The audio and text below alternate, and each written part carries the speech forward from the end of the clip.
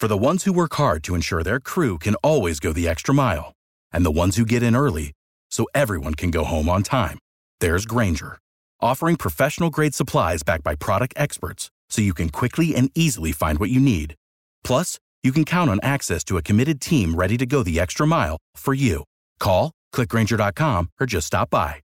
Grainger, for the ones who get it done.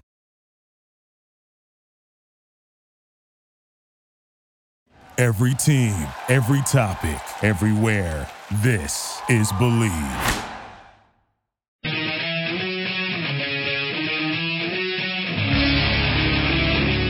It's Revolution Recap, a weekly review of the New England Revolution and Major League Soccer on WARL 1320 The Drive with your host, Sean Donahue. Welcome to Revolution Recap. For every Sunday from 7 to 8 p.m. we're doing the latest action of the New England Revolution and Major League Soccer right here on AM 1320 The Drive, as well as over the internet at revolutionrecap.com. Joining me now over the phone is Jim Dow from RevsNet.com. Jim, can you hear me? I can indeed. Obviously, very exciting game with the Revs winning 1-0 and advancing to the MLS Cup final with the Eastern Conference Championship. Last year it was the exact same situation, except they were at home. A fourth-minute goal saw them through. Again, a fourth-minute goal saw them through. What is it about this team that makes them so great come playoff time? Well, I don't know. I mean, I think it's partially just their ability to apply themselves to the job at hand. It's interesting if you read some of the newspaper articles and fan comments from Washington, from D.C. Before in the run up to this game and in the past 2 or 3 weeks, all the things that people accuse Steve Nicol of. People were accusing Peter Nowak of, but the fact is that Steve Nicol has again and again and again figured out how, with these small squads and this long season. I mean, we're in almost our 40th game now, if you count friendlies and stuff like that, to keep a team together and to have it play on a plan. In other words, that if he brings in the 12th, 13th, 14th, 15th, 16th person, those people are still playing on that same plan. And although we certainly saw tonight that, against a team as good as DC, that if the Revolution don't have all their guns offensively, that they can't really maintain possession, that they have to play a different kind of game, they played that game to perfection. And even though DC buzzed around and got all kinds of corner kicks and so forth and so on, the truth is they only had about 2 really, really good opportunities, and in both of those, of course, Matt Reese snuffed them out. The wonderful shot by Freddie Adu and the diving save in front of Ben Olsen. Well, that's another good point. The team has lost some of their key players for these 2 playoff games. The game against Chicago, they were without Shari Joseph and Clint Dempsey. Today, they were without Steve Ralston and Clint Dempsey. It's amazing that they are able to fill those gaps in such crucial games against a team like DC that was a Supporter Shield winner. And they may have been struggling lately, but I think we saw today what they are capable of.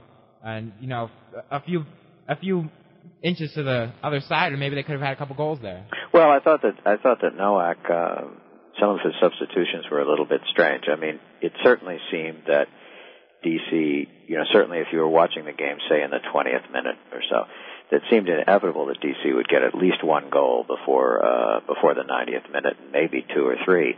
But they didn't, and he kept pulling players off. Of course, at this stage of the season, and the same is true with the Revolution, you really don't know who's hurt and who's not. I'm absolutely convinced that part of the reason that the Revolution didn't give a better offensive show for themselves, or offensive display of themselves, is that a lot of the players were playing within themselves because they're carrying injuries. This is no longer a young team. You've got, I think, 5 players, or 6 in some cases, depending on who you start, that are 30 years old or over. And so these guys are carrying, and a lot of these guys are carrying knocks. Certainly Joe Franchino is carrying a knock. Obviously, Steve Ralston was carrying a knock. He didn't play. Daniel Hernandez, and so forth and so on. And so Noonan, Twellman. So, the question is how much of in the game were they able to both attack and defend? And I think once they got that first goal, they made the decision to defend.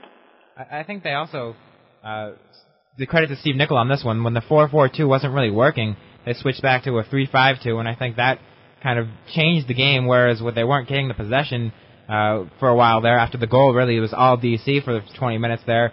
The Revs with the change to the 3-5-2, started getting the possession back. So I thought that was a very smart move by Steve Nicol. Absolutely. Although, strangely enough, probably the prettiest game of the season was the 4-4-2 game that they played down in D.C., where they won 2-1, where both teams just went up and down the field and up and down the field. And of course, one of the big elements that was missing from today that was there for that game was Steve Ralston. And the interchange that Ralston and Dorman had going from Ralston playing in the back and Dorman playing in the middle, they of course couldn't do that tonight because they just he wasn't there. Oh, absolutely. And another thing with talking about interchanges, how great is it to see Pat Noonan and Taylor Twellman playing together? They seem to have such an understanding of where each other are going to be at the field at all times. Well, I completely agree with you, but I would caution Rev fans in one thing, because we criticize this team a lot. Do you remember 3 years ago when people said there's no way that Twellman and Noonan can play together? We got to trade one of them. They're just incompatible. Of course, they probably are. In terms of the way that they know each other, they're probably the best partnership in the league. Oh, absolutely. And seeing, especially with a guy like Clint Dempsey out, it's vital to have Pat Noonan in the lineup. Yeah, he's so smart. What was it Nicol said to one reporter this week, where he brought Pat in last week and he kept him in just knowing that he's the kind of guy who can make all these little things happen, that he can basically play on one leg. He's so smart, and I think he did play on one leg in the last 15 or 20 minutes, but boy, was he instrumental in holding the ball. And with the subs, also talking about, going back to Steve Nicol, with the substitutions today, he brought in, obviously, Jeff Laurentowicz was a fourth sub with Daniel Hernandez's injury, but he brought in Connell Smith for Joe Franchino, the captain. And Franchino, I thought, was having a fairly good game. Maybe not as, certainly not as good as he played last week against Chicago, but that seems to be a sub that Steve Nicol has kind of evolved to make in just about every game, bringing on Connell Smith. And for me in this game, I thought, this is a sub that's not really going to work because this isn't really going to suit Connell Smith's style as far as the Revs need to keep possession. And, he's a guy that always is bombing forward, trying to attack, and maybe not going to play the safe pass and rather go after something that's not going to, maybe necessarily win. But I thought he did an excellent job tonight as far as, putting life back into the team. Well, remember that DC is a big field. It's a standard size soccer field. Some of these fields in MLS, especially the ones that are in the football stadiums like ours, are small. When you have a regular size field, a player like Smith has an enormous advantage because all he really has to do is tap the ball around the first guy, and there's so much room. He doesn't have to make it really accurate. He just has to touch it and go chase it. Whereas on our field and some of the other small fields, he's restricted, especially if he's playing out in the wing, which he does. So I think this, given the situation and the field and so forth, it was a very good substitution. The other thing is Franchino, although I'm sure you would never get him to admit it, had to be playing hurt. I mean, he was taped up last week, and when I went down to practice in the middle of the week, he was, still looking like he was taped up. So, and again, he's one of the older players. He's 31, I think, or 30 or 31. So, carrying that kind of injury and playing on a field like this in a space like this against a team that really does press, I think it was probably a wise substitution, and also an indication of how much Nicol trusts Smith. And another thing with the game was a couple players came into it carrying a yellow card watch. Particularly Shari Joseph, yes, who was a player that I thought was a little, almost kind of lucky to have avoided a yellow card in that game. But how key is it that those players managed to get out of it without the yellow? Oh my God! I mean, the idea that we would go to the final with a couple of players out on yellow cards is it would be just too hard to take. I mean, it would be just one more example of it seems like the Stars are always against us, but the Stars in this case were with us. I think it is, a lot of people will say we got outplayed today, and we're lucky to win. I don't think that's true at all. I think it's just a demonstration of the way that soccer goes. You get 20, 30, 40% of the possession, but you make that goal when you have to, and you defend when you have to, and you deservedly win. And I think they absolutely deserved the win that they got today. Oh, I agree 100%. And I also thought the refereeing was a great job done. Nothing can be blamed on that. I thought Kevin Stott did a good job of recognizing the situation and maybe not being quick to his pocket, and the game never really got out of his hands in that sense. And I just wanted to give accolades to the refereeing in this situation. Certainly, I complained about the refs a lot, but I thought it was a great job tonight. Yeah, and in fact, on the diagrams on television of the offsides, they were very, very good calls against both teams. And yes, I agree. I thought the refereeing was really good. Stott's a good referee, and it is. I think DC is a tough team, but I don't think they have quite the hothead quotient that, say, Chicago does. And so they don't wind each other up. There's the whole Eskandarian-Reese business. But basically the teams play hard against each other, and I don't think they really like each other, but they don't wind each other up in the same way that Chicago and the Revs do. So I think that this was probably an easier game to control. And also that DC lives and dies by playing flowing football. So, especially because they had to play catch-up for 86 minutes, that they were going to be chasing the game rather than kicking the Revolution. It might have been different had the game been 1-0 DC. And another thing is with the Revs lineup, they've had to be changing it so many times. I believe they said during the broadcast this was their 26th different starting lineup this year. Certainly that must make it hard for a team to have the cohesion, but I think we saw against Chicago that certainly wasn't the case with the changes they had to make. Today maybe they weren't doing as great a job keeping possession, but how does a team like that manage to show so great composure against a team like DC that really has been very unchanged throughout much of the year? Well, remember that in most countries in the world, particularly in the European leagues, the same 11 players don't play every week. You play what's called the squad strategy. That's one of the things that Marino does in Chelsea. You play, you rotate players based on all sorts of things, matchups, injuries, cards, so forth and so on, so that the top 15 or even more, 16 or 17 players on any team are expecting to play. And I think that's what's happening with this team.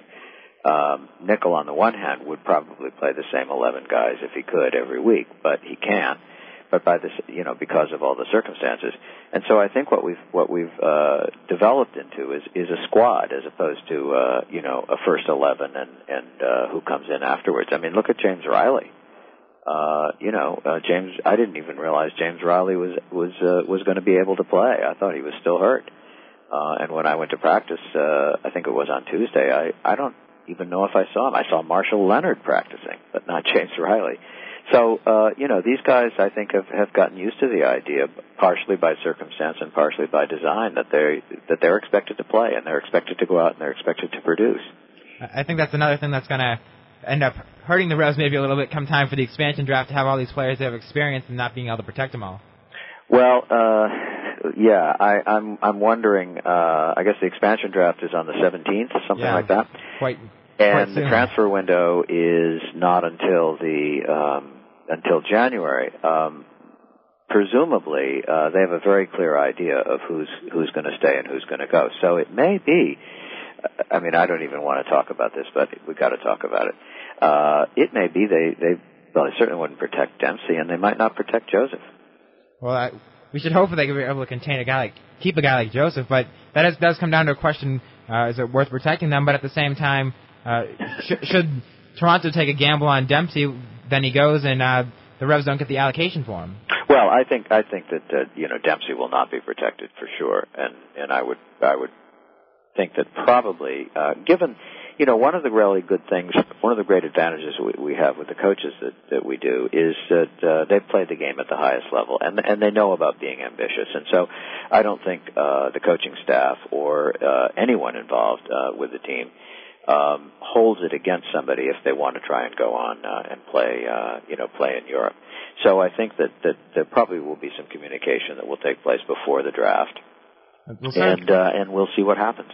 Certainly a lot of the players getting green cards helps their decision as far as not having to protect everyone. But what about a guy like Abundis? Are they going to be able to release him before this, or are they going to want to release him before this? Because I believe according to the rules they'd have to protect him. Yeah, they probably would have to protect him, but again, we don't know we don't know what the situation is going to be next year. Abundis' value to this team. Avery John said to me this week, I asked him straight out about, players getting used to each other, and he said he used Abundis as an example. He said, well, if that guy had come to us in training camp, it would be a whole different story, because so much of what he does is are little off-the-ball maneuvers and things that he needs to be on the same page in the same way that, say, Noonan and Twellman are on the same page. So, then you start to, you completely depend on the ability of your coaching staff, and manager and so forth to weigh, the quality of players. So that's something that, I think that Nickel and Mariner have proven themselves now that they're very good judges of talent. Of course, they don't have the ability to go and buy, everybody that they want. But when they're faced with looking at somebody and trying to figure out if they can contribute, they do a pretty good job of evaluating that. And another player to mention is recently talked about in a Globe article, Jose Cancela. Certainly the fourth highest paid player on the team. He's not seeing the minutes that you would hope would, that would come with that kind of pay. But do you think he's going to play a role in this team next year, or will he be one of the players that won't be around? I really wonder. If I was Cancela, all reports say he's pretty happy here in terms of his living situation, his family and stuff. So I really wonder. But if I were Cancela, he's not a kid anymore. I think he'll be 29. So I would presume that he's going to want to maximize his income. And if he doesn't get the offer for the highest salary, or even, or whatever it might be, I would think he'd want to move on so that he can play more. But by the same token, you have to think about, like when he came in last week and when he came in the week before, how much is that worth? Is what he brings to the table when he, nails down games like that, or puts in the kind of effort that he does in some cases, is he not worth being the fourth highest player on the team? Because he brings something that the other players don't have. And this again is where person management really comes in, and Nickel and Mariner and Mike Burns and all those people have to make decisions about how these people fit together. I think they know obviously they're going to lose Dempsey, and maybe they're going to lose Joseph, maybe they're going to lose Twellman. But they have to think about all of those things and how those pieces of the puzzle fit together, because they still have a pretty strong talent base. And of course, if any one of those guys goes, they're going to have the allocations or the draft choices or whatever to replace them.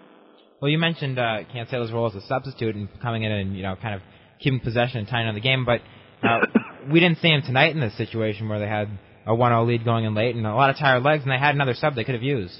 I think again, it was a question of the size of the field and the players that were on. And I think once Smith was on, then the question is, do you bring two players in who are not particularly good defensive players? And that would have meant of the 10 guys, the 10 outfield guys, there'd be two players who might be seen as defensive liabilities.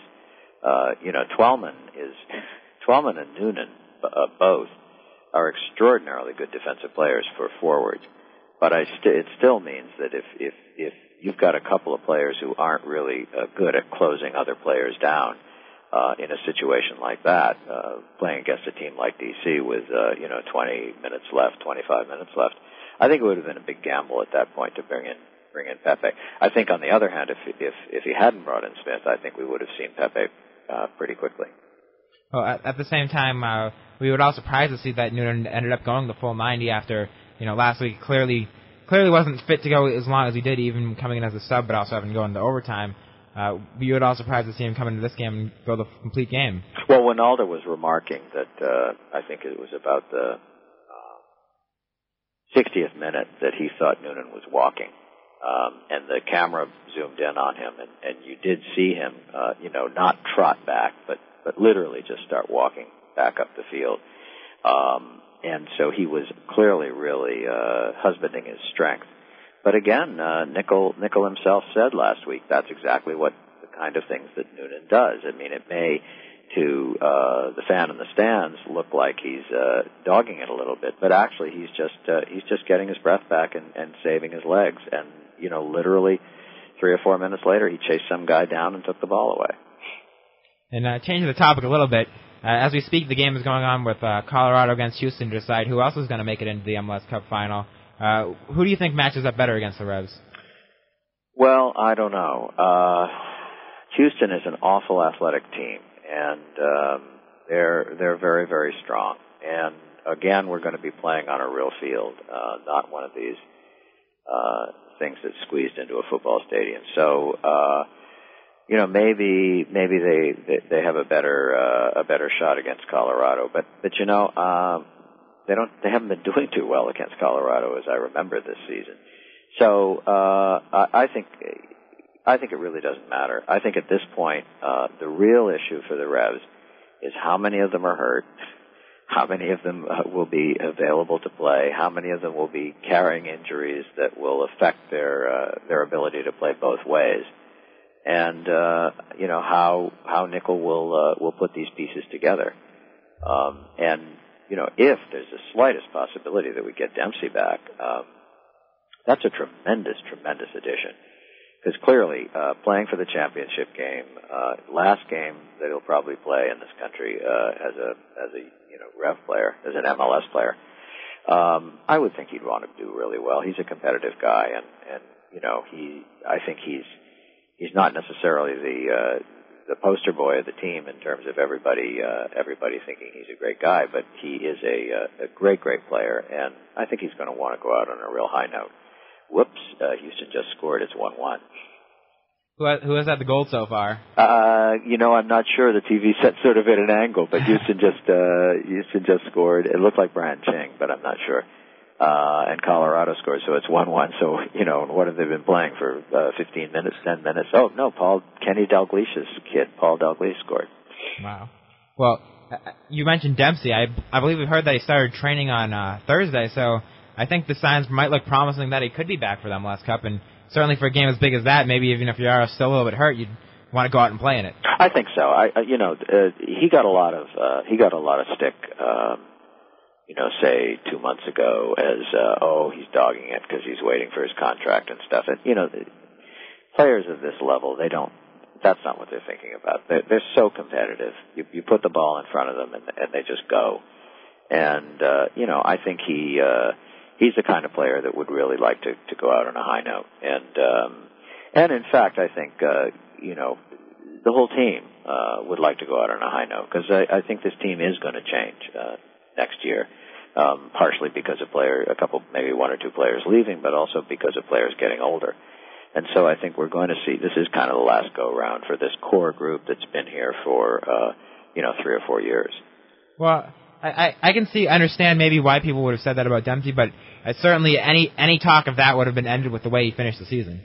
Yeah, and also the fact is, the great qualities that Dempsey has are those very edgy qualities that, if the spotlight is just at a slightly different angle, become deficiencies, Dempsey's the guy that if he was playing for another team, that you'd love to hate. He's got attitude, he's got swagger, he's got tremendous skill. He's made himself, or been made, on the coaching. He's a much better passer than he was. He used to give the ball away with passes and stuff fairly regularly, and now there was a period, say about 6 weeks ago, where he was setting up as many players as he was scoring goals. So he's made himself into a much more complete player, and I think everyone in the team understands that, and everyone in the team knows that the team's better when he's there. Yeah, certainly I agree with that, but going back again to the game tonight, was it at all surprising to see that the Revs' only shot on goal was their goal? That certainly with last Eastern Conference final, we saw a 3-3 thriller. Were you surprised that there were no more goals in this one? Well, like you said at the beginning of the program, I think this year's conference final and last year's conference final were kind of bookends, similar situations. They get a goal early.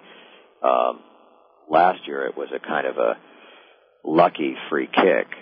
This year it was just a gorgeous goal. the way Twellman scrambled back for that ball that was slightly behind him and just turned and torqued it into the net, that was just gorgeous. And at that point, it was still early, so we really had no sense of how the game was going to go in terms of the Revs' ability to build up and so forth. But DC, it seemed to me then at that point, just turned it on, and there was no stopping them. And they are such a good team at possession that the Rev were really not behind the eight ball, because I don't think they were, but they really were forced into playing a defensive style of game. It wasn't a game of going up and down the way it was even 5 weeks ago when they played in DC. And we talked about Twellman's struggles in scoring, in the past couple of years. There's been talk of that, but recently certainly there's no more of that, where he scored in the last game, now he scored in this game. But at the same time, during the season, maybe he's kind of struggled a bit as far as putting away the chances that we would have seen him put away in the past. But what do you think has made this difference in the playoffs this year as far as, him getting the goals? Well, Paul Mariner, who was, a great goal scorer in England. I mean, he really was. I think at one point he was voted the best English striker in the last 25 years, something like that. I asked Mariner very pointedly, what do you do when you're a goal scorer and you don't score? Are there drills you can do, or there this or there that? Do you go see a psychiatrist? Do you, burn chickens or whatever? And he said, no, the only thing that you can do is go back to what you do the best and just try and do it every single time. Just if you're a shooter, concentrate on your form. If you're somebody who plays with the back to the goal and so forth, concentrate on getting your position. You just have to go back to the very, very, very basics and just repeat it again and again and again and again. I think that's what's happening with Twellman, because if you look at the two goals that he got this week and last week, they were both world-class goals. The ball he shot last week was, between two guys' legs, and it wasn't that it dribbled between two guys' legs. He shot it between two guys' legs and the corner of the goal. And the goal he got tonight was, just a gorgeous, just digging back for it and really getting into position and thumping it. So, I think it's just a question of paying attention to the details. And also, I suspect his hip feels a little better. And looking forward to next year, as far as the talk of the new CONCACAF Champions League, which would involve the Mexican teams and the MLS teams. There's been some talk this week. Obviously, nothing's been confirmed yet, but some talk that as far as the team selection, it would be more invited teams and not based on merit, where maybe a team like Los Angeles or Chivas would go just basically because the population there, the Hispanic population there, they would expect bigger crowds. What are your thoughts on, going, would it kind of, hurt the prestige of this tournament if they were to base selections not on merit? Well, there's all kinds of merit, and one of the things is that, it is a business, and if you're going to get 45 or 50,000 people, say, in Houston or in Los Angeles, or maybe even in Colorado, or certainly in Chicago, playing Mexican teams, then, you have to consider that maybe that's a reasonable thing to do. Of course, it wouldn't be fair necessarily. The Revs are right now going to be at worst, the second best team in MLS. They're going to be, the number 2 team, which means that they would qualify for the other CONCACAF tournament if that's still run. But in terms of maybe the ball is in our court a little bit. We have to prove that if say Chivas Guadalajara or Toluca or whoever comes up here, that 25 or 30,000 people would turn out. Well, the other thing is we've seen in the past where as far as these big clubs from Europe coming over to play in the preseason tournaments here, a lot of that has been related to the ownership groups and someone like AEG splashing the cash to get them to come over here. Right. Could that have anything to do with the Crafts owning the Revs as far as participation in this tournament as well? Well, I don't know. I don't know how this tournament is being financed. I don't know whether it's a guarantee. In other words, whether we're buying our way into the tournament or whether it's something that's reached out as an agreement by the Mexican Federation and MLS. one thing that people may not realize in this country, and I only know this because I've traveled to Mexico now 5 times in the last 2 years, is the Mexican League is very, very profitable. It's very well run. It's probably the most profitable and well-run league in the Americas. And, it isn't necessarily the best league in the quality of play. Probably that's Argentina or Brazil.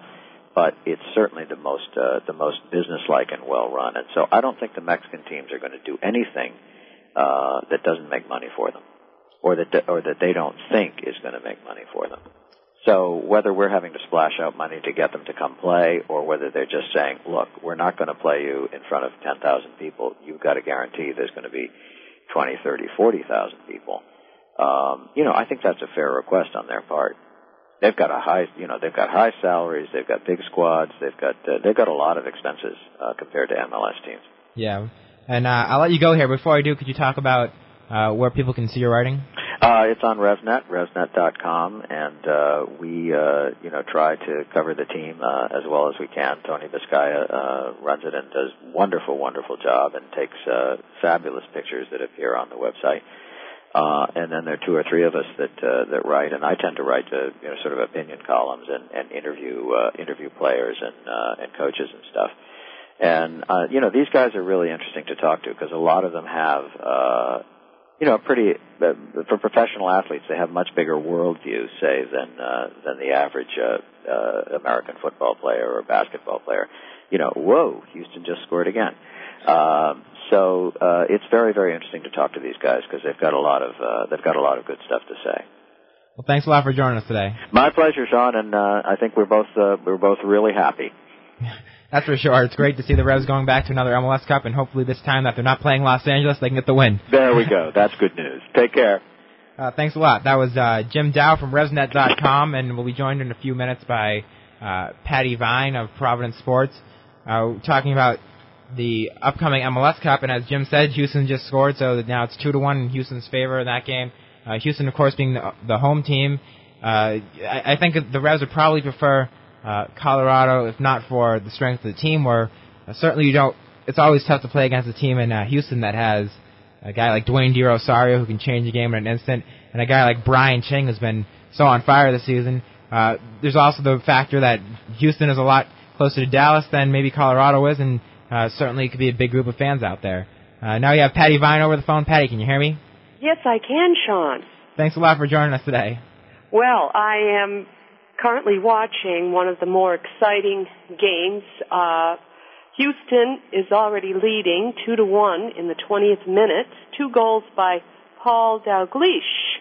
2 fabulous goals by Houston, and the first goal, however, by the Rapids on a penalty kick, a handball by Adrian Fadiu of Houston in the 2nd minute of the game caused a penalty kick, which Jovan Kirovsky completed.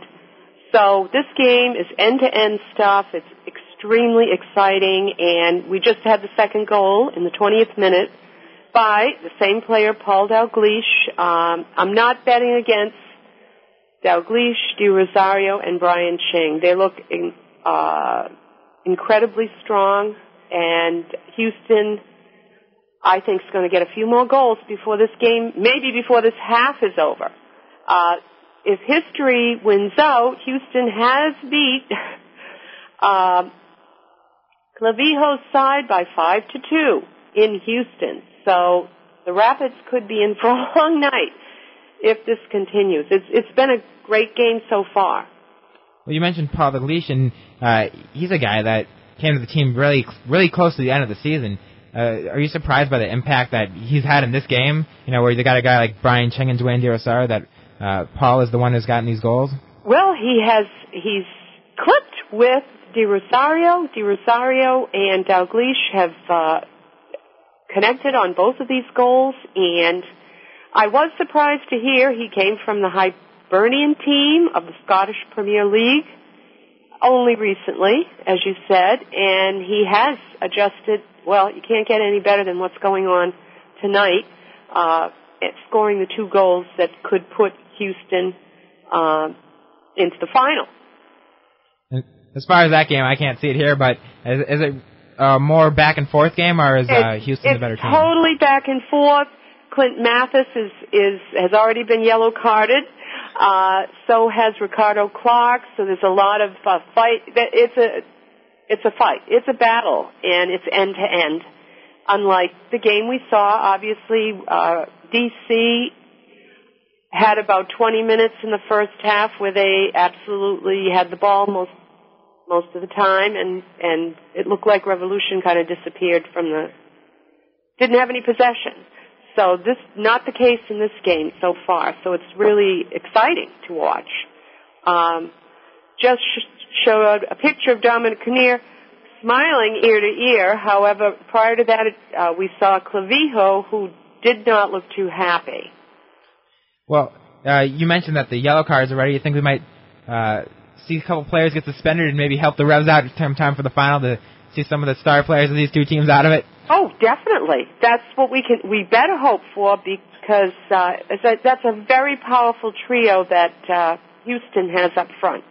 That's going to be a difficult game if we have to face those forwards, I think. Even though our defense was spectacular today, obviously. And both sides also have very quality goalkeepers, so as much as Matt Reese is a great keeper, these two sides, there's not much between them as far as a guy like Pat Onstad, who's been all this experience for the Canadian national team, has also won a goalkeeper of the year, and I think we all know how great Joe Cannon has been in the past when he's won goalkeeper of the year as well. So, yes, it's not going to be Reese as the standout necessarily, because as you mentioned, both Joe Cannon and Onstad are high up on the list of the best goalkeepers that have come through MLS. Interesting note that was mentioned here is that Fernando Clavijo was bragging before the game that he drafted Taylor Twellman to the New England Revolution when he was the coach of New England Revolution.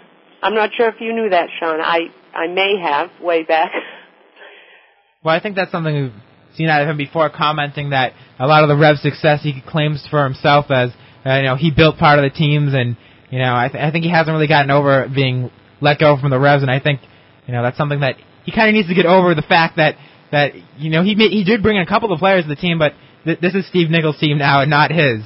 Exactly. Also, it was mentioned that he wants to be a general manager and move into the management position and out of the coaching ranks, which kind of makes sense, where he enjoys choosing top players, and, that might be a good position for him, because he does get the players, but he did not put a winning squad on the field for Revolution.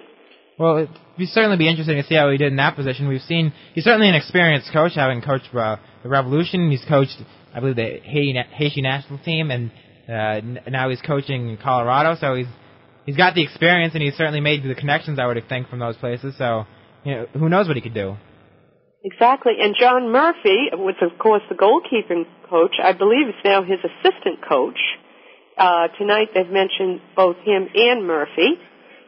So who knows if Clavijo steps down, if possibly John Murphy, who used to be the goalkeeping coach at Revolution. That's right from Massachusetts. Right from Massachusetts, could step into the coaching position in Colorado.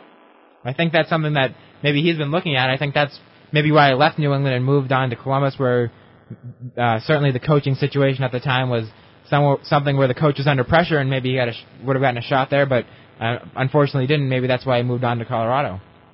He must be looking for the number one post, and his name has been mentioned a couple of times tonight along with Clavijo. So this game is going to be interesting, as I say. Very tough offense in Houston, and it's been viewed two great goals by Houston, and as I say, the Rapids got a goal in the second minute off a penalty kick by Jovan Kirovsky due to a handball in the area by Andrian Sediu. So it's going to be interesting to see if the Rapids can come back and get a victory here. And such a important game for the Revs because whoever wins this is going to be facing them in the final. But going back to the game earlier in the day, the Revs against DC, looking over the stats, DC United with 18 shots compared to the Revs who only had 6. DC United 8 shots on goal. The Revs only won 9 corners for DC, 1 for the Revs. Really, the stats would show you that the game was really dominated by DC. Exactly, and lopsided in that sense. Totally lopsided. However, we got the early goal by Taylor Twellman, that was an outstanding goal, and we were able to maintain that lead. Somehow, miraculously, Matt Reese and the defense of New England Revolution deserve a ton of credit, we have to say. And I think some good subs were made by Steve Nicol. You also got to give him credit for playing in such a tough situation at RFK Stadium, and credit goes out to the fans for the atmosphere they bring to the stadium. It's amazing, looking there as compared to some of the other stadiums across the league. I think part of that is because the management allows them to bring in such, all the giant flags, the smoke bombs, everything else that they, get to bring in there. The atmosphere there is almost like what you'd expect from, some of the places over in Europe. So I think it's great to see the Revs go in and get a win there. Well, it's amazing, actually, having been to the final and in the stadium in 1999 where the Rapids played DC United, and of course DC United won. I could not believe the atmosphere. Like you say, the smoke bombs, the flags, the noise level, the fans. That's something we have never seen at New England during any of the Revolution games. We don't have that atmosphere. I think that's something that would be, maybe that's the eventual goal, where as far as we've heard the Revs be a little bit of talk about a soccer-specific stadium. I think we've heard, 2010 mentioned to have something set in stone by then, but we haven't heard anything on that recently earlier in the season that did come up as a topic. So maybe that's something as far as with Gillette Stadium, they only have, half of the bottom tier open. In a stadium that big, it's kind of hard to create that atmosphere, when it's not full.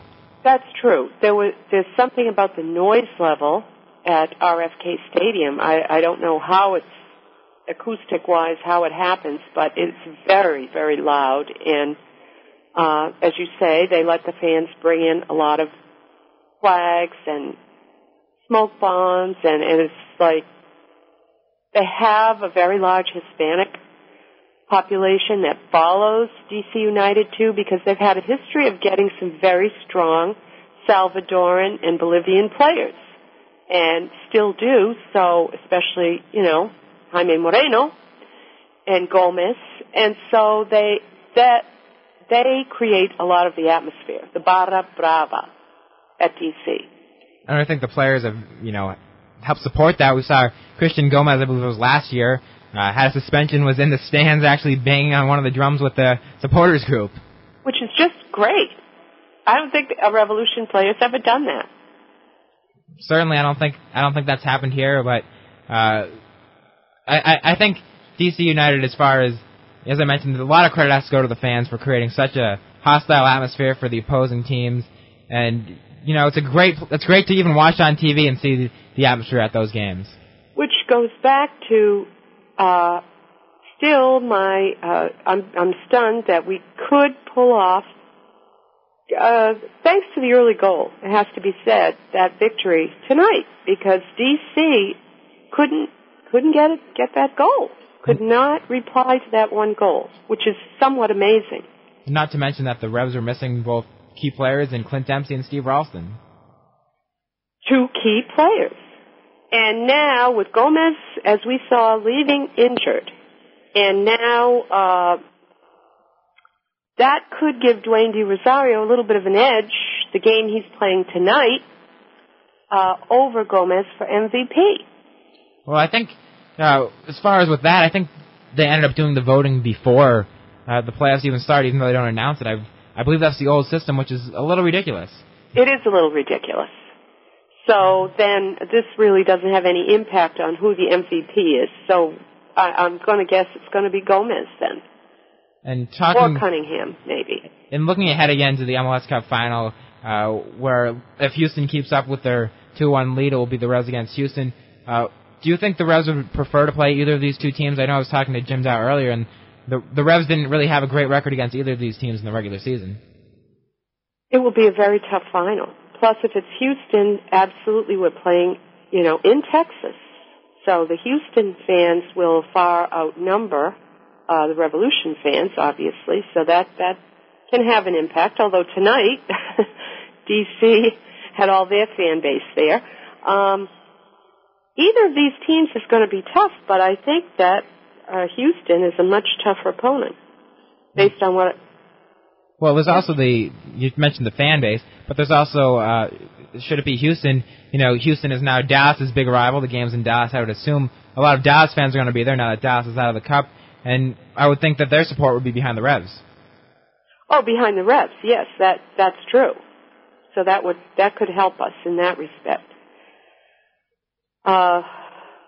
It will be a very tough final against either team. I think a tougher task against Houston. Would you agree? I would definitely agree, because you see with Houston, I mentioned earlier, Dwayne De Rosario. Look at what he's capable of doing. We see every year he has a goal up for a Goal of the Year candidate. He's a guy that on his own can completely change a game. Can score from anywhere on the field, can take anyone on, beat anyone. And Brian Ching, they have a pure finisher, a guy with some similar attributes to Taylor Twellman, but also has that added advantage of his great height. He went to the World Cup for his great form early in the season. Hasn't kept up the amazing goal to game ratio, where he had like 8 goals in 6 games, I believe, to start the season. At the beginning of the season, it was incredible. Exactly. But he's still a deadly finisher, and you mentioned that Paul Daglish had the 2 goals today. Those two combined, I don't think any team wants to face. I don't think any defense looks forward to facing them. Three finishers.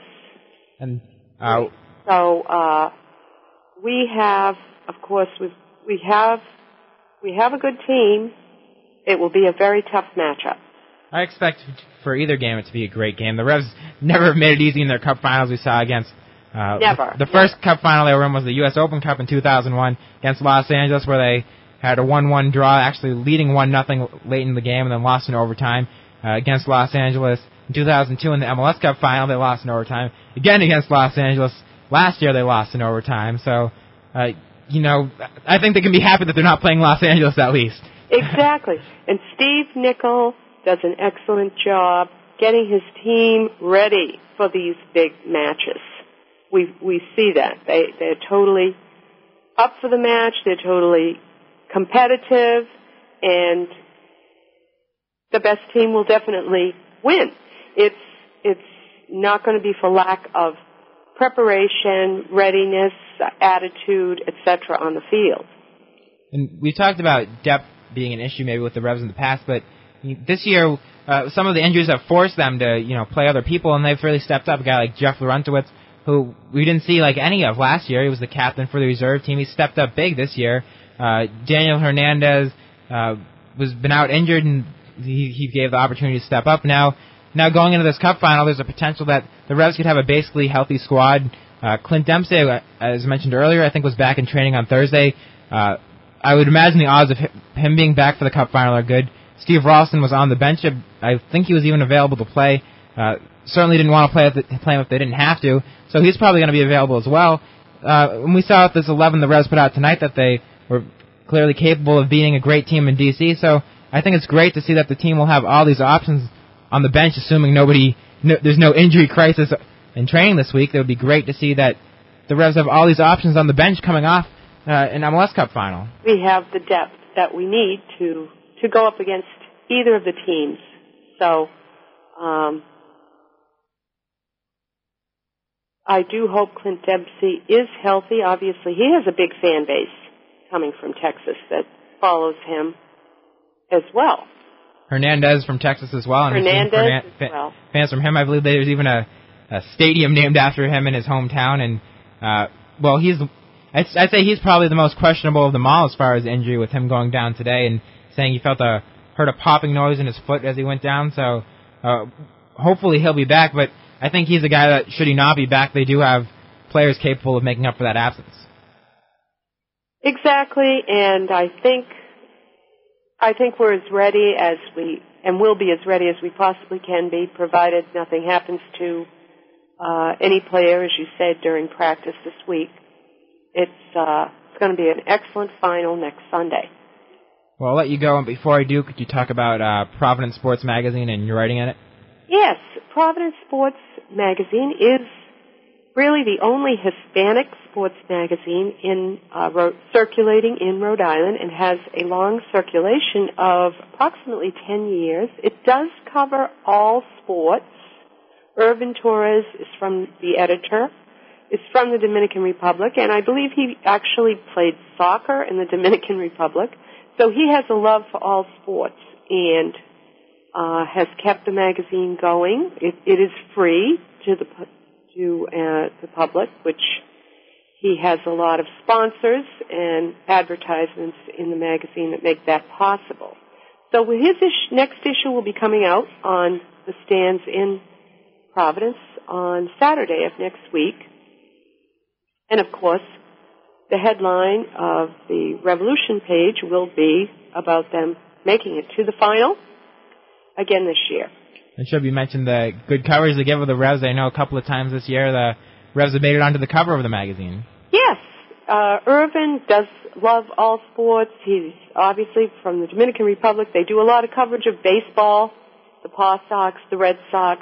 But he gives the Revolution a cover at least 2 or 3 times a year. So that's great. Well, thanks a lot for joining us today. Thank you, Sean. And we will be talking before the final. And keep up the great work for Providence Sports. Thank you very much. And that was Patty Vine from Providence Sports. We mentioned the game against Houston, the game Houston against Colorado going on right now, with Houston taking the 2-1 lead. Houston and Colorado both played the Revs twice this season so far. Playing in Colorado was never an easy place to play, and the Revs haven't had much success against Colorado recently.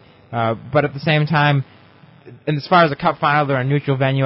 Colorado doesn't necessarily have the best away record either, away from home. They did get the win away last week against Dallas, but at the same time they were helped by the referee in a correct call, giving a red card and letting Dallas be down a man. So either matchup should be a great game. And now over the phone we have David Yellope joining us. Dave, can you hear me? Yeah, I can hear you just fine. What a night. Oh, boy. I don't think I'll be able to walk for a couple more hours just because the last 80 minutes of that game were so draining. But you got to give them full marks for getting the early goal and then keeping it the rest of the way.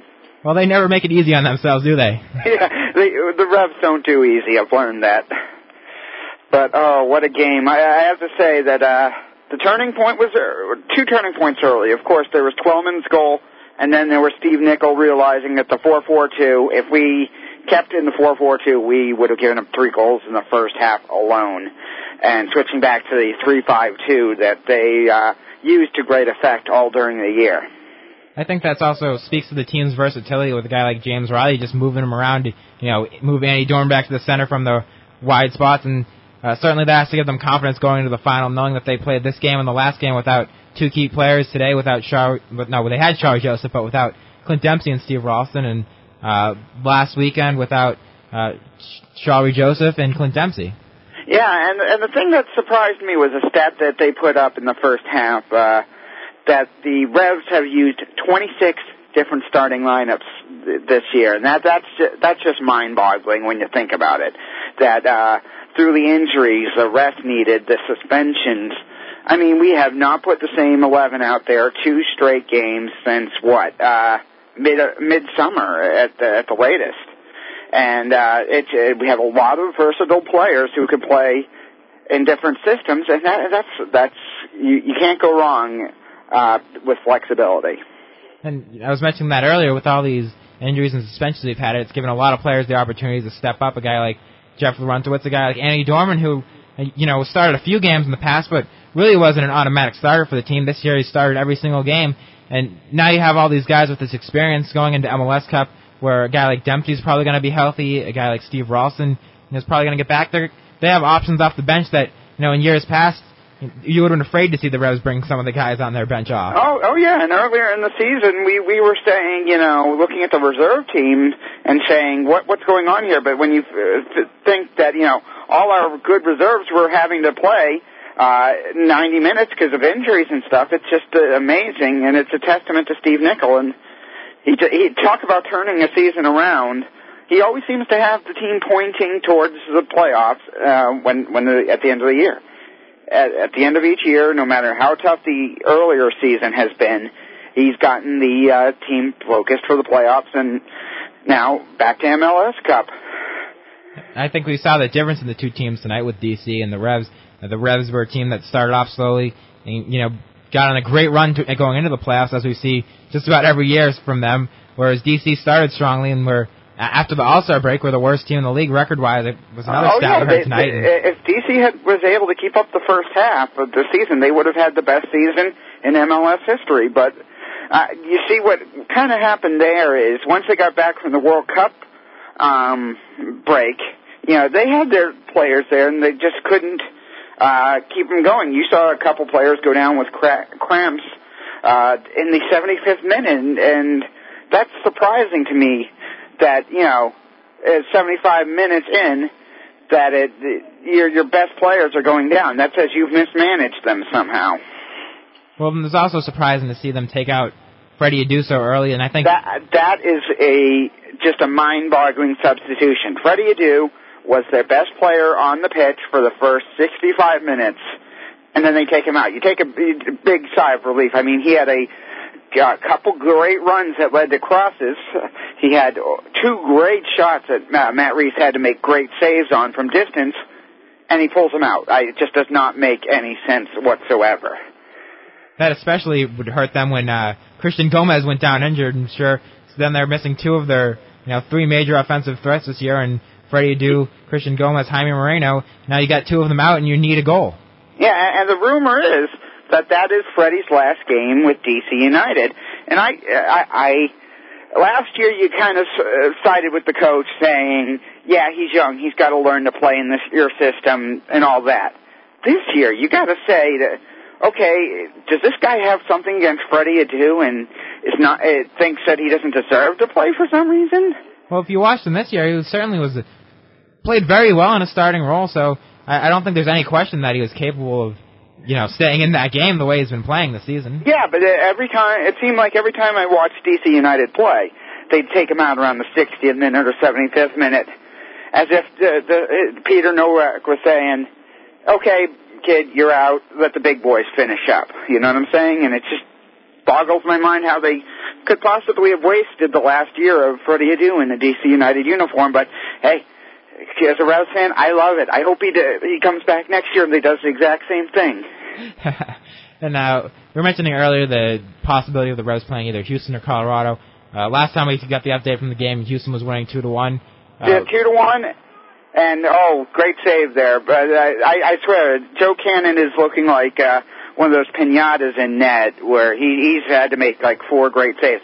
I prefer Colorado in the Cup just because I don't want to make MLS Cup an away game. Houston and Dallas, yeah, there's some parts away, but, there's going to be, hopefully, a lot of Revs fans down there. I'm trying to see if I can get my money together to make the trip, but I'd prefer to have another not local team down there to play against.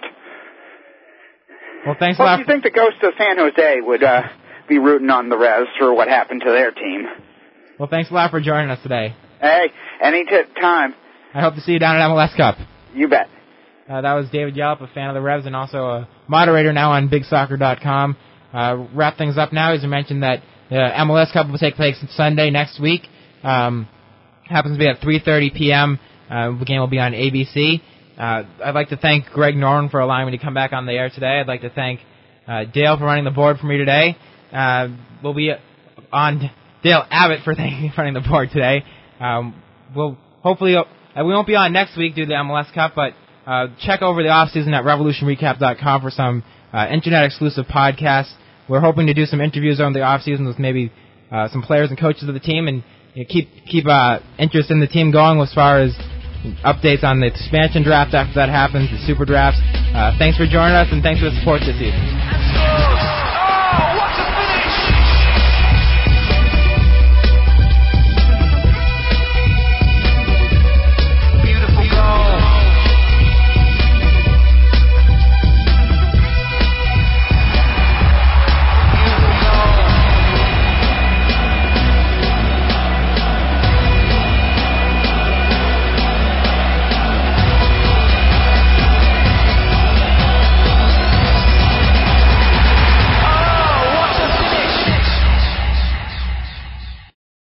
Without the ones like you, who work tirelessly to keep things running, everything would suddenly stop.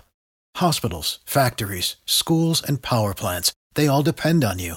No matter the weather, emergency, or time of day, you're the ones who get it done. At Grainger, we're here for you with professional-grade industrial supplies.